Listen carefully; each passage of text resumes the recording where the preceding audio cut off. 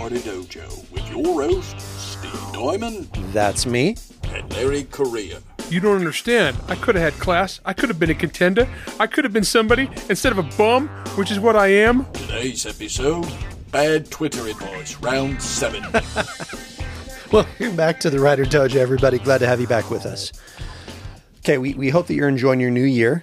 But what start of a season wouldn't be complete, Larry, without getting right into bad Twitter advice? By popular demand. So, okay. I'm not normally tagged on a lot of Twitter stuff. Mainly because you mostly avoid that cesspool. I do, because it's a hive of a hive of scum and villainy. That would be a step up. Mos Eisley ain't got nothing on. I go onto Twitter to fight with crazy people. Yeah, because that's the spectator sport. I have the worst mutant superpower ever in that I attract psychopaths from the internet to come yell at me. This is true. Except I have my super ability to just verbal judo them. Yeah. See, my equivalent is private equity companies by whatever company I work for. It's strange, our mutant superpowers. But yeah, we have some good ones for you. And I was actually sending these to Steve over Christmas vacation. All of a sudden, I get blitzed over Christmas break and over the first week of New Year's. I'm like, what the crap? Who is spamming me on Twitter? Oh, it's Larry. Because I'm tagging Steve as I'm finding these. And I believe my comment at the time was, because it was Steve, new topics for bad Twitter advice. And I'm like, dude, it's been one day in the new year. One day. We never take any time off for you guys. Gosh. All right. So some of you, if you pay attention to Larry's Twitter and cursorily to mine also, you'll see, you saw what we were talking about. But we're going to get into this as usual. We're not gonna give the person's name. Who knows? This might not even be a real person. It might be some AI bot. But at least that's what their profile suggests. But so we're gonna hit this one for you. Let's see. Okay, if you're driving, maybe pull over. Oh, this one is actually a real person. Are we sure? Oh yeah, actually, this person's fairly famous. That's too bad. Okay. So. Turn. I'm going to try to adjust the volume on my side, but here we go. Hit it.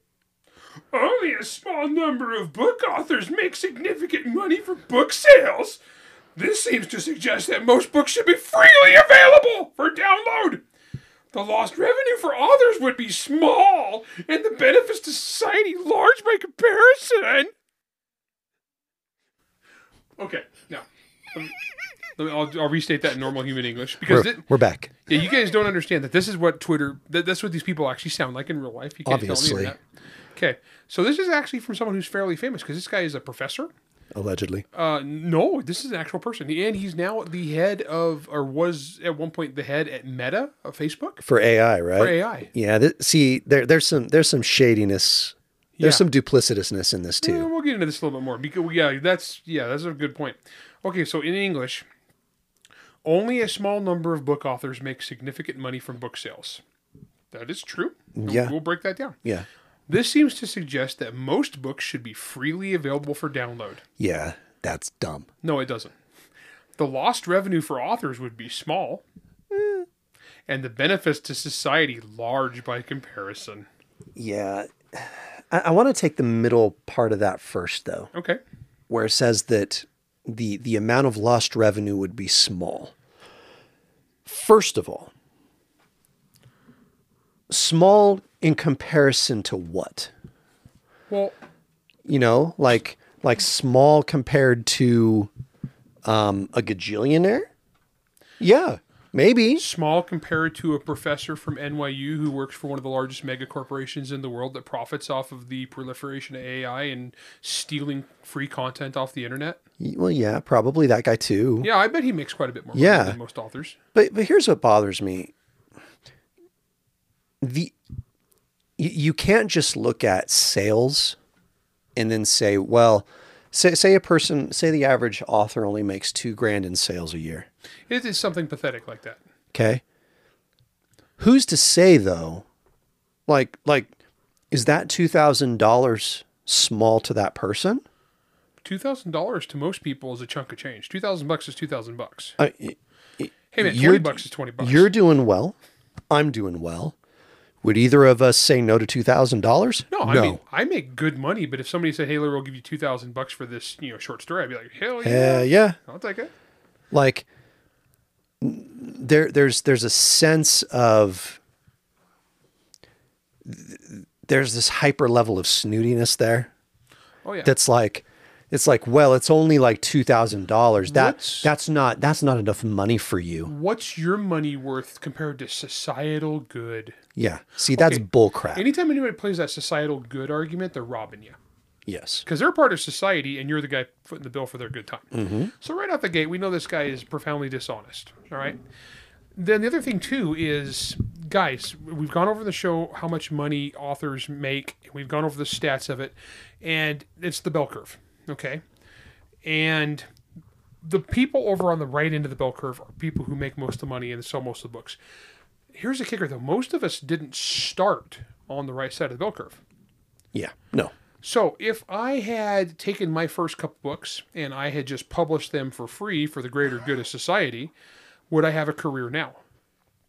No. I make a really good living. I bought a nice house. I live in the mountains. I have a good career off of my labor that I've done, and I've made residuals, or I've made royalty payments on that first book for the last 15 years. Well, why does this person think that he's entitled to your blood, sweat, and tears? Yeah, exactly. So if you put hundreds of hours of labor into a book to create it, that's your labor. Mm-hmm. The only time you guys should ever give a book away for free is if there is a direct planned marketing reason for it. Yep. This whole right for exposure thing, guys, we've talked about on the show, it's bull crap. It's people trying to take advantage of you. Yep. Your entertainment product is a product that you sell to people and you profit from, and they enjoy it, and then they come back and they give you more. If I'm going to give a book away for free, which, like Monster Hunter International, there is a free version out there on the internet people can download. Yep. Because there's a dozen other books in that series that people can purchase. So it's a win-win. So guys, don't give, it's like, you don't, how is that saying go? You don't buy the cow if you get the milk for free. Yeah. Okay. You got to put a ring on it. This guy wants free milk. Okay. Screw him. That's bullcrap. This socialistic nonsense bullcrap.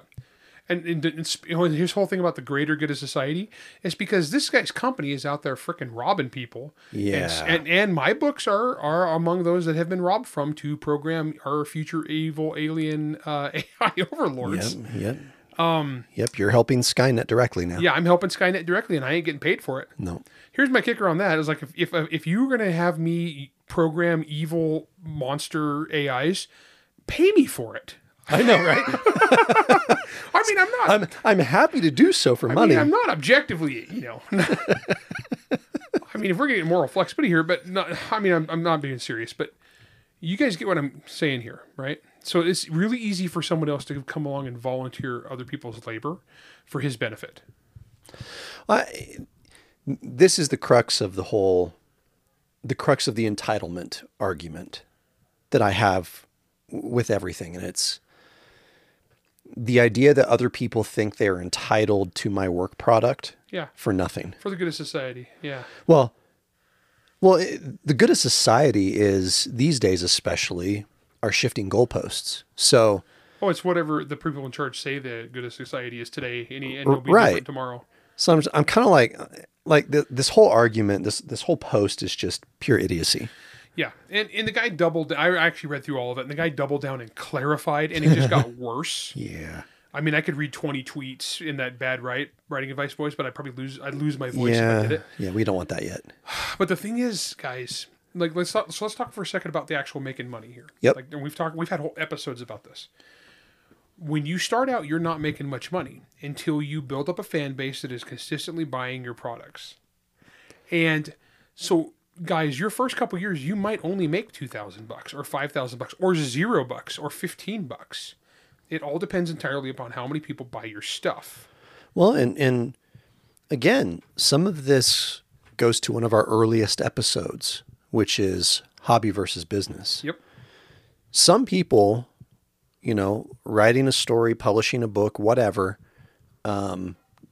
simply to do so because they love writing and that's what they want to do as a hobby, well, they're not in it for the money. Yeah. But why should they give it to you for free? And now let's flip this around on a second for this, because there is an aspect, and this is one of the guys' clarifications. Oh, good. Was that, well, this is, to benefit the author, because if they just want to get their stuff out there, well, here's the kicker. This guy's got 2 textbooks he's written, and they're for sale at $22 each on Amazon. Yeah. He ain't giving his stuff away for free. Right. So if you are just writing to write because it's your hobby and you're passionate about it and you just want to throw it out there, that's great. More power to you. I'm not going to tell you to do otherwise. I think that's awesome. I've written a lot of free stuff on the internet just for kicks. And later on I made money off it when I turned it into actual books. Yep. I mean, you wrote online stuff too. That's how you learned did. to write. Yep. Nothing wrong with that, guys. That said, when you give something away for free, the value of it to the customer or to the audience is free. Yeah. And that's one of the problems with free books is people think, well, it's free. It's worth zero. It's worth zero. It's worth exactly what you paid for it. Exactly. So that's one reason I like free samples for something that there is more of. Sure. It's like when you go to Costco, they don't give you the whole box of fish sticks. No. Oh, fish sticks. They give you. You're right. They give you a piece of fish stick. And you're like, wow, that's a good fish stick. Yeah. And then you buy the box. Sure. Well, okay. Steve's not a fish guy. No, I do not like fish. So back in, I think this was late November, early December, Residue was on one of those BookBub featured deals for 99 cents. Yeah. How did that go for you? Well, pretty well. Yeah, cool. Yeah. But the whole point of that, it wasn't to make money at 99 cents. It was to direct people to the sequel that was like $8.99. Yeah. So like a BookBub thing's actually pretty ingenious because they got this giant, mega huge mailing list and they're doing special discounted books. And if you're smart, it's connected to all these other things that people will get this book for 99 cents and well, it needs to be. That's the whole point. You're not doing this to make money off that book or whatever. The whole point of it is to get people in at the ground floor for as cheap as possible because there's so much more building above it. Yep. And they say, wow, this Steve Diamond guy, he's a good writer. I like Steve Diamond. If I see Steve Diamond books, I'm going to check them out. Yeah. That's what it's all about. This year, there happened to be, last year, there happened to be 4 of those. So, they'll see Residue and they're like, oh, well, that's cool. Oh, Parasite. Well, that's a sequel. I'll get that. What else is you in? Well, there's these 2 Alicia Yoder books. Oh, well, that's cool. Oh, there's this book with Larry Correia. That's cool. Now, if you throw out, though, and this guy's like, just make your stuff for free, how many indie books are coming out every month now? A gajillions. 100,000, 200,000? At least. So 250,000. And this guy's like, hey, just throw it out there. Well, no one's going to see it because there's 200,000 other free books. You don't exist, guys. You are awash. You are afloat in a giant sea of crap. Ain't nobody gonna see it. So be smart. Don't listen to this guy. This guy works for a giant evil mega corporation, and he's an academic. Well, and we talked in a sense. We talked a little bit about this too with Rothman when we were at 20 Books, and we were talking about the whole concept of getting onto like bestseller lists. And how there was like the co-op of people that would get together, like 20 authors or whatever it was. Yeah. They would get together and, they would sell all 20 books for $1. Yeah. So 99 cents, you get 20 books. Yeah. And of course, everybody and their dog is going to, even if they read it, even if they don't read it, they'll impulse buy it. I've had times where I've had a release at the same time, one of those, like an urban fantasy or yeah. back before urban fantasy was rolled into paranormal. Right. And so back in those days, I would hit number 1 in urban fantasy every time a book would come out. Now we're with paranormal, and that's way bigger, so they crush me. But I'd have a book coming out. One time I came out and I was only number 2, and I was like, what the heck is number 1? And I look, and it's 20 books for 99 cents. And some of the authors were actually fairly well known. Like you'd heard of of the 20, you'd heard of like 10 of them, And I was like, well, no wonder I'm losing because it doesn't matter. You are not going to win against 20 books for $1. Well, the sad thing is it's my $25 hardcover or my $8.99 ebook versus 20 books for $1. Yeah. And so I'm at number 2 and I'm like, I'm tempted to buy that even though I'm never going to read it. I'm like, well, that's a great deal. Well, and the thing that Rothman pointed out, which was a really good point, And that's that when you see that collection, you get it. In general, you know, maybe you bought it because the 17th book in there is like your favorite author. You're like, sweet. But a lot of these people, they're going to buy it. They're probably going to front load like the best-selling author of that up front just for analytical purposes, because that's the way Amazon works. And, you know, they'll read that book. Maybe it's good. Maybe they start reading the second book. Maybe it's not quite as good. So maybe they read the third book, and maybe it's not great at all. The chances of you getting to book 20, But so think about this. This is just one listing of 20 books that's out there. But how many other books are coming out? Books, novellas, short stories, the churn and burn dudes and gals that are out there that are just flooding the market. All that stuff just hitting and hitting and hitting. And it's like, yeah, go ahead and release your book for free and see exactly how well you do. Nothing. But it's for the greater good. But here's the thing. But think about it this way. What happens, Larry? What if it does take off? What if your free book goes out there? It's free. And it sells $1 million. Here's a simple math question for everybody. What's 1 million times 0? 0. Yeah. That's how much money you got off of that. 1 million people downloaded my free book, and I don't have anything else to sell it because all my books are free. Because I listen to a college professor. Yeah. Who's, not listing his stuff for free. Yeah. Don't listen to internet people. Oh, I hate these. So again, this was day 1, Larry. Oh, it gets worse. Day 1 in the freaking year. Ugh. I sent Steve like 3 of these. Okay. All right. Okay. We'll survive. That one was a little long because we had to talk about some business stuff, but the other ones will go. Yeah, we have two. One is actually kind of a piggyback on this. And one we had decided to spin off into our own episode. Yeah. So, all right. We're going to take a quick break, then we'll come back and we'll get into more yuckiness. Yay! A demon out of myth has appeared in a torrent of fire and blood. Alongside his allies in the Benragesh Detective Agency, Caleb Mastiff is determined to bring it down, no matter the cost. Their mission will take them from car chases with magically enhanced slavers to fistfights with terrorists atop trains ascending into the sky. From death matches with cultists in ancient ruins to bone-chilling encounters with monstrous abominations. And from shonen martial arts tournaments all the way to earth-shattering cataclysmic battles. Benragesh, Volume 1 of the Cocoon Chronicles by J.C. Chambers is an action-packed new fantasy about loyalty, sacrifice, and blowing stuff up, set in an enormous labyrinthian steampunk world. Every copy comes with 30 full pages of manga art as a bonus, and is available digitally at Amazon.com and in print at most online retailers. Pick up your copy today.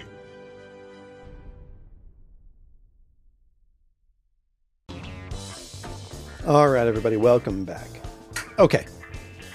So, top half of the episode, we talked about the inane opinions of a college professor who wants you to give away stuff for free to Meta so that he can help, feed his AI machine. But isn't giving away his own textbook for free. Now, in part of that discussion, some thoughts about copyrights and stuff like that came up. And we saw this comment that I couldn't help but take a screenshot of this comment. I hadn't actually seen this one, but the screenshot of this, and I can see why. It's actually a little too long for me to read the whole thing in that voice. It's a huge one. It's a huge voice, but because they pay for the blue check, so they get to ramble even longer. That's right. I have a blue check. I can't. Okay. All right, and go. Copyright is a yearly fee structure instead of lifetime plus XX years, serves both the author gets paid and the public domain for progress aspects. Okay, now it gets really complicated here, so I'm just going to go back to my normal life. Basically saying that copyright, the way it works now, doesn't work, and he has a suggestion to make copyright better. Okay, so for year 1, copyright's free. And so all the hot takes, memes, and fast things just automatically under copyright and have no fee. Year 1 costs $100. and all regular publishing scores, performances, etc. Year 10 is $1,000, not an overwhelming fee if you have a franchise to back it up, but basically all manuals, schematics, whatnot are all going to have people flinging up their hands and saying, fine, public domain. Year 20, $10,000. That is, I'm Disney or Tolkien. Okay, I can't even like wrap my brain around how people give these freaking hot takes. This allows a route for iconic things to maintain their copyright for a very long time, and instead of tens of millions spent near yearly in lobbying, they can pay a lesser fee to perpetuate the copyright for Steamboat Willie. Dude, I can't. I hate people so bad. Okay.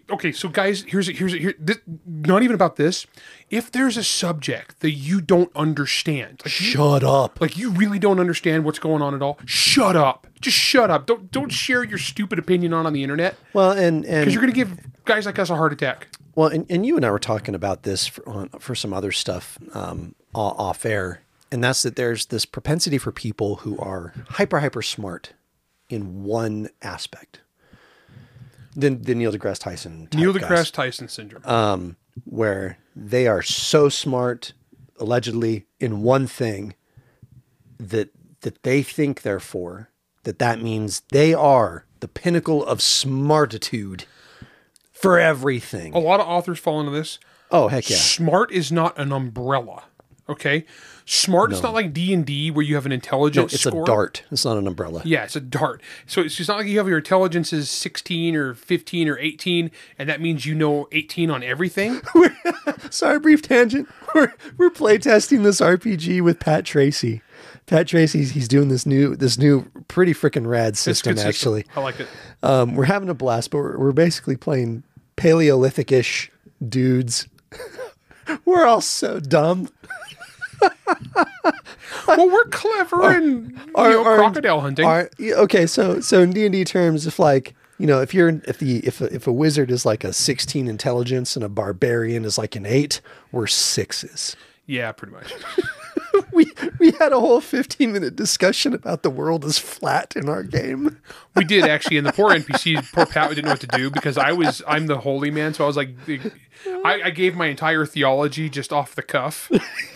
And how the world was flat, but we discovered the hollow earth where the dinosaurs still lived. And so I was explaining how that was actually like a sandwich in the middle. Yeah. And yeah. We are on the bottom of the earth.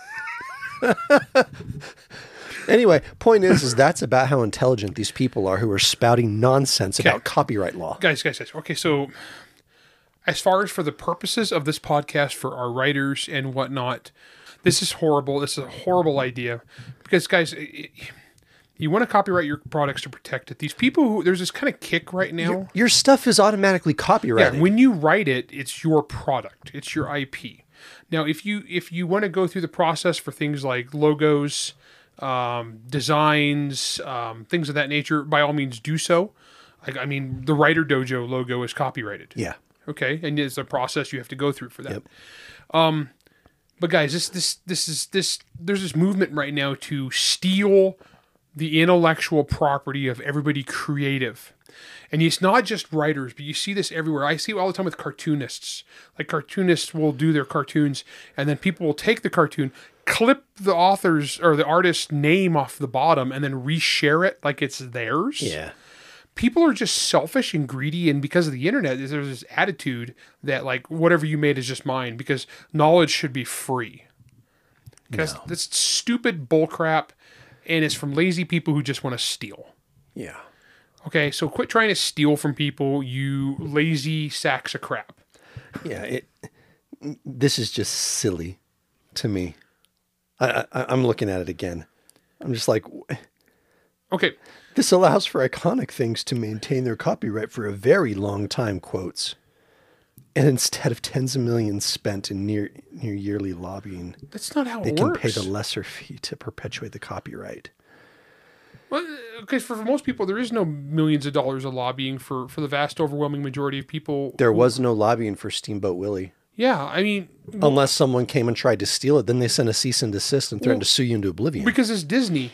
Yeah. It's like oh my gosh. Okay, let's go to the next one, because this one, like, there's not even really, there's no meat to the argument to even make fun of it. It just comes down to, once again, people trying to steal from others. Okay. So here's the next one. This one's hilarious. This one is absolutely hilarious. Steve, so many of these. Yeah, okay.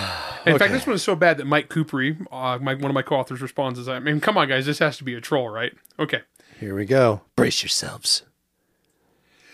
If you think you don't have to go to college for writing and art, you should not be doing either. Okay. Guys, if you think you don't have to go to college for writing and art, you should not be doing either. Steve, what did you get your college degree in? Accounting. I got my degree in accounting. Yeah. Ironically, I actually went to college for illustration to start, and then saw that there was no money in it, so I switched to business. Okay, let's think about this, guys. Of the writers that we know, how many authors do we know, like successful professional working authors with careers? How many do you know with an English degree? Very few. I know Brandon, maybe. I think Brandon got an English degree. Yeah. Dan? I don't think his was an English degree. I thought his was an English Maybe degree. it was. I'll have to ask him. That's the only ones I can think of. Chuck? What was Chuck's? Because he's a teacher right now. Chuck might have been. I mean, we're kind of grasping at straws. We're saying, so Brandon Sanderson, Dan Wells, Chuck Gannon. I'm actually not sure about Chuck. I'm actually not sure about 2 of the 3 of those. Yeah, I'm not either. Kevin J. Anderson went back to college after he was a writer to get his MFA. Yeah, that's different. He wanted to teach college. Yeah. Because he has a whole MFA program that he teaches. Okay, so dead serious, guys. We know between us hundreds and hundreds of writers. Yeah. The ones that got a degree, like working professionals who got a degree in English, like went to college to be a writer, I would struggle to, I mean, if I went and made a list, maybe we could get enough to like count on our fingers. Some of the best artists I know, in fact, we know one of the most astounding sculptors in the world, I would say. Oh yeah. And yeah, definitely. Yeah. His degree is in like computer science. It's computer science. Yeah. Yeah. Business computer science. Yeah. And so guys, it honestly, it has nothing to do with it. No. And people ask me, is like all the time, is like, well, should I go to college to learn to write? No. You should go to college and get an accounting degree or a business degree. Apparently. Or go to tech school and get your IT certifications. That'll definitely pay your bills faster than accounting did. Yeah, well, Good yeah, grief. my daughter dropped out of college and went to tech school because it took half the time, a tenth of the money, and she's now making the same amount of money as all the people who went to college, only she doesn't have any debt, doing the same programming. Good grief. On the same programs, same computers. Disgusting. We were laughing about that. It's so disgusting how far ahead she is compared to where we were at that age. She actually had scholarship offers. She was very smart, so she had scholarship offers to Ivy League Boston colleges, and she's like, "Ooh, I could go to an Ivy League school." And so she looked it up. Then you have to go to Boston, huh? But then you got to go to Boston. Well, the first thing she looked, and she was like, it was like even after the awesome scholarship, it was like still $40,000 tuition. That was after the scholarship. And then she looks and she goes, oh, and she's like, I can't carry a gun in Boston, can I? He's like, nope. No. And she's like, oh, screw that. And so she went to college in Utah for a couple years, and then it was like, this is stupid. Yeah. And then she just went and dropped out, and now she's making like way more money. So it's dumb. Okay, so guys, the whole thing with college, really, guys, people have this weird prestige thing built up.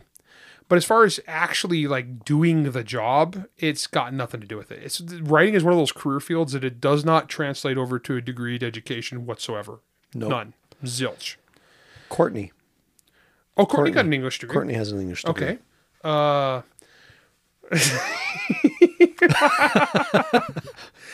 Now, it might be on the art side of things. I'm not saying it's bad for you.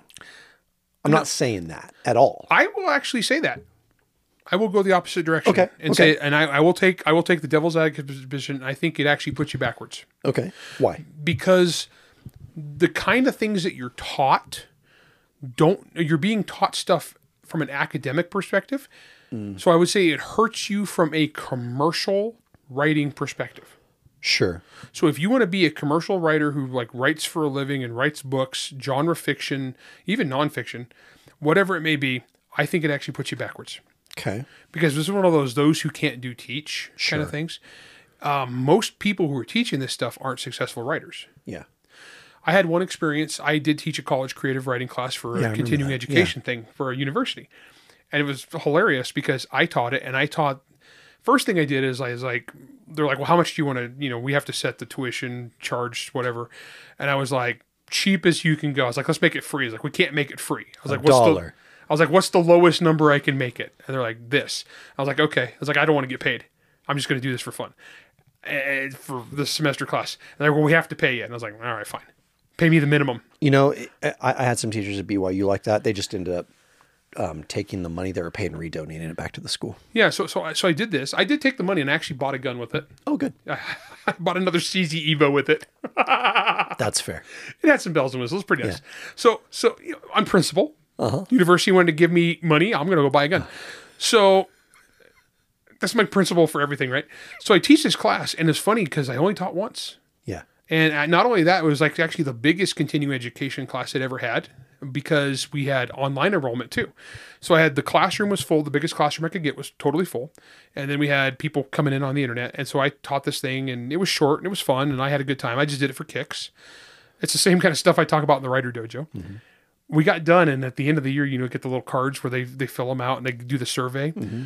I think the reason they never asked me back was I had by far the highest reviews ever. And all the reviews were stuff like, wow, this was so much better than the actual university creative writing class. Oh my gosh, I learned so much more. Oh yeah. That other one was crapping. And they would just go off about how bad the other real official class taught by the professor, the tenured professor. The real professors. Yeah. But the thing is, the real professors don't write. No, they don't. They've published in a prestigious literary journal a few times. The thing about, guys, prestigious literary journals are read by 6 people, and that includes the editorial staff. 6 people around the globe. Yeah. Nobody reads them. But that's prestigious. No, it's only prestigious because it's an insular little circle jerk where you get back into that academic community. Now, there are some outliers to this. There's always outliers. There's always outliers to this. Like we've talked on the show before about Dave Wolverton. Yeah. Rest in peace. Dave was a great guy. Dave taught BYU's creative writing class for forever. And Dave came at it as a working professional author. I'm going to teach you guys business and how to actually do this and make a living at it. And then Brandon took over that class. Brandon took over, and Brandon was one of his students. Now, the thing is, most college creative writing classes, if they create a writer, it's because that person would have been a writer anyway. That's probably fair. Okay. Dave's created like 400 writers. Yeah, that's probably fair. Because see, here's my argument on that there is some potential good that can come out of these things. But it has less to do with the actual class and more to do with, I guess it has more to do with the individual. If you are, as an individual, are a pretty, let's call it like a free thinker for yourselves, you don't get tied down by rules and dogma, so to speak, then understanding what the supposed rules are within fiction in terms of structure and sentence and stuff like that. No, that basic level of English, being able to take that and twist it to your own, narrative desires, I think is valuable. Yeah. Especially because, like Chris Rocket, did Chris get an English degree? I don't know. He might have, actually. I don't know. I'll have to ask him. But Christopher's one of those dudes. But he's weird. But okay, he's the outlier, though. He's an autodidactic genius. Christopher would go read a library. Because on one of his episodes, he was specifically talking about how he would go and he would study language and how it's put together with the express intent of understanding it so that he can use it to his benefit or break it to his benefit. And the dude's a master. And he's a freaking awesome at it. Yeah. He might actually have an English degree. He might. Maybe I'll text him. But, I think, like in all things, I think that there are ways in which you can pull good out of it to your own benefit. Now, largely, though, going and getting an English degree to be a writer? Nah. Yeah. You'd be better off taking the money you spent on that tuition and going to Barnes & Noble Oh, yeah. and just buying a whole bunch of books and reading them all. Well, you know, I always heard this. This is how I always heard it. Said, well, if I want to be an author, what should I study in college? I think it was Steven Erickson that told me this. Said, okay, well, it might have even been Alistair Reynolds.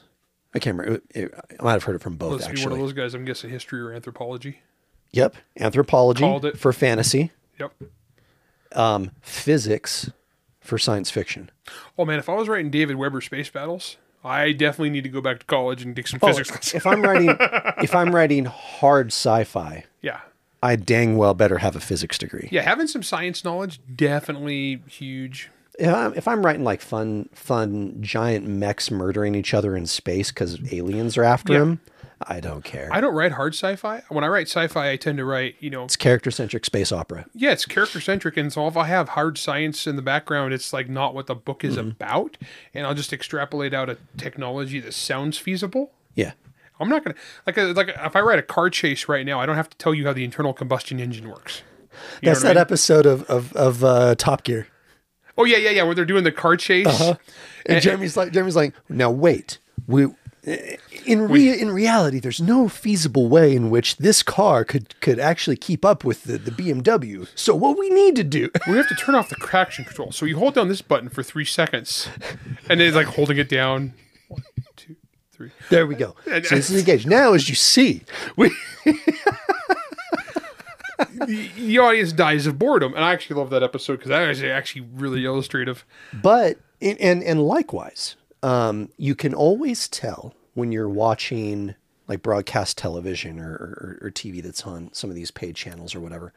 You can always tell when they've got the sponsorship from some car company. Okay, I love Burn Notice. Yeah. You were thinking that? Okay, Yeah. I love Burn Notice, but there was a season where everything was the Hyundai, right? And they even have a car chase. Wow, this Hyundai handles great. Yes.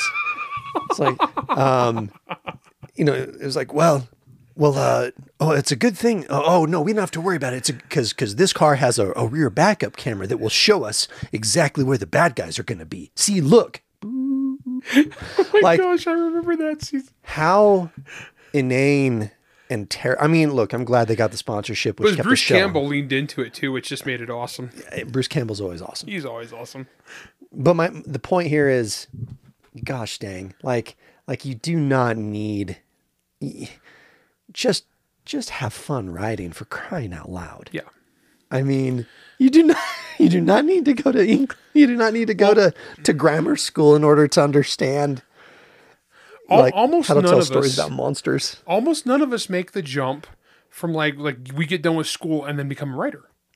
That is when we can go through counting on our fingers and literally count on one hand probably guys who got done with school and became writers. Chris, that jerk. Chris and Brandon. Yeah. I mean, there are probably some other ones, but honestly, guys, there's probably 100. Ryan McClellan. Oh, Brian McClellan. But we're probably talking 100 to 1.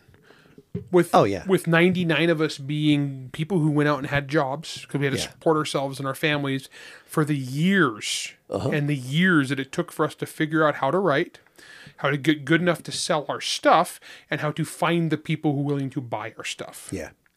And that is not a process you're going to learn in school. No. And, They're not going to teach you and that. it's a process that's going to take time. So if you're taking that time, it helps to have a good job. Yeah. So if you're going to go to school, make sure it's a good financial return. That's the main key. Yeah, I mean, your gender studies degree or underwater basket weaving degree that apparently we're going to pay for now is not financially viable. Part of it too is you're seeing this right now in our culture, and now we don't get into current events or news very often, but you're seeing right now in the culture with that whole Harvard plagiarism thing. Where right now, like the critic that brought that up, they're trying to dismiss his degree because it was only from Harvard continuing education, and how that's inferior because real Harvard men have little tiny mustaches. Yeah, it's like, shut up, dudes. Guys, so there is this Wear brown academic coats. prestige snoot thing in the literary community, but honestly, that crap don't matter. No, I mean, and we've seen so many times. Well, shoot, we saw this with one of the local conferences, LTUE. It used to be held at places like BYU and stuff like that, and then at UVU. But the writing departments largely frowned on it because it was geared towards speculative fiction. Oh yeah, that's inferior. We're inferior writers apparently because, all 11 people that read their thesis on,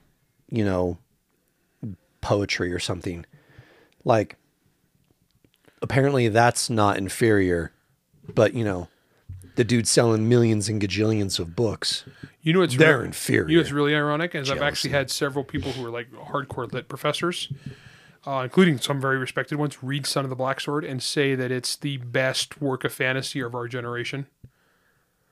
And just like I've had some famous authors. I know who you're talking about, actually. Who were on the opposite side of the political spectrum. Me read Son of the Black Sword to bag on it. And can't. And they read it and they're like, wow, this is superb. And they had to shut up because they couldn't come out and say I was wrong about Larry Correia. He's not a hack pulp. He's actually capable of really good writing. They can't say that in public, and it's awesome to me that they have to choke on it.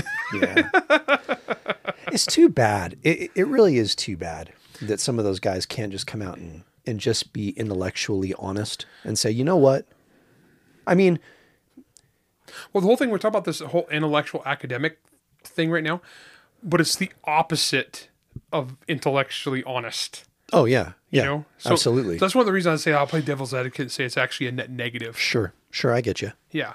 Because I'm not disagreeing with you. Because it builds this insular, like, well, only blah, blah, blah can create great art. And we see that all the time. Yeah. Only people who believe what I believe can create great art. Well, it's because you guys lie and define art to be only what you want it to be. Yeah. And then guys like me sneak in, like I've actually had, remember that one time, that contest, which I don't want to name anybody's names, but so there's one time, years ago, there was the blind contest. So there was this contest for like best short stories of the year, right? And it was very prestigious, and they had a bunch of like really snooty judges and a bunch of academics and some famous authors who were totally politically opposite of me, like very respected. And The Great Sea Beast. It was back when I wrote Great Sea Beast, that story. Oh, yeah. The retelling of our L5R session. Yeah. So it was actually a short story that I wrote based on one of our role-playing game sessions with the serial numbers taken off. Yeah. It was like one of the top. That was a good one. It was one of the top received ones, and it was blind judging. So they didn't know who wrote the stories, and so all these prestigious people read it like, wow, this is brilliant. It was written by Larry Correia. Never mind. Never mind. So, guys, honestly, this crap doesn't matter. Yeah, if the only people telling you that the English degree or whatever is the end all be all and is what determines the art degree, the English degree is what determines whether or not you can create said items. The only people telling you that are the ones that never could create it in the first place. Yeah, screw them. Screw them. Screw them. All right. That's all the time we have for you today. We'll see you on the next one. Writer Dojo is Steve Diamond and Larry Correia. Produced by Jack Wilder and Bear and Hare Studios. Theme song, Word Mercenaries by Craig Nivo. New episodes come out every Wednesday wherever you stream your content. If you enjoyed this podcast, you can help support us by going to anchor.fm/WriterDojo, by leaving a 5-star rating and review, and by helping to spread the word. To advertise on the Writer Dojo, email ads@writerdojo.com. All questions and comments can be emailed to questions@writerdojo.com. I have the worst mutant superpower ever in that I attract psychopaths from the internet to come yell at me.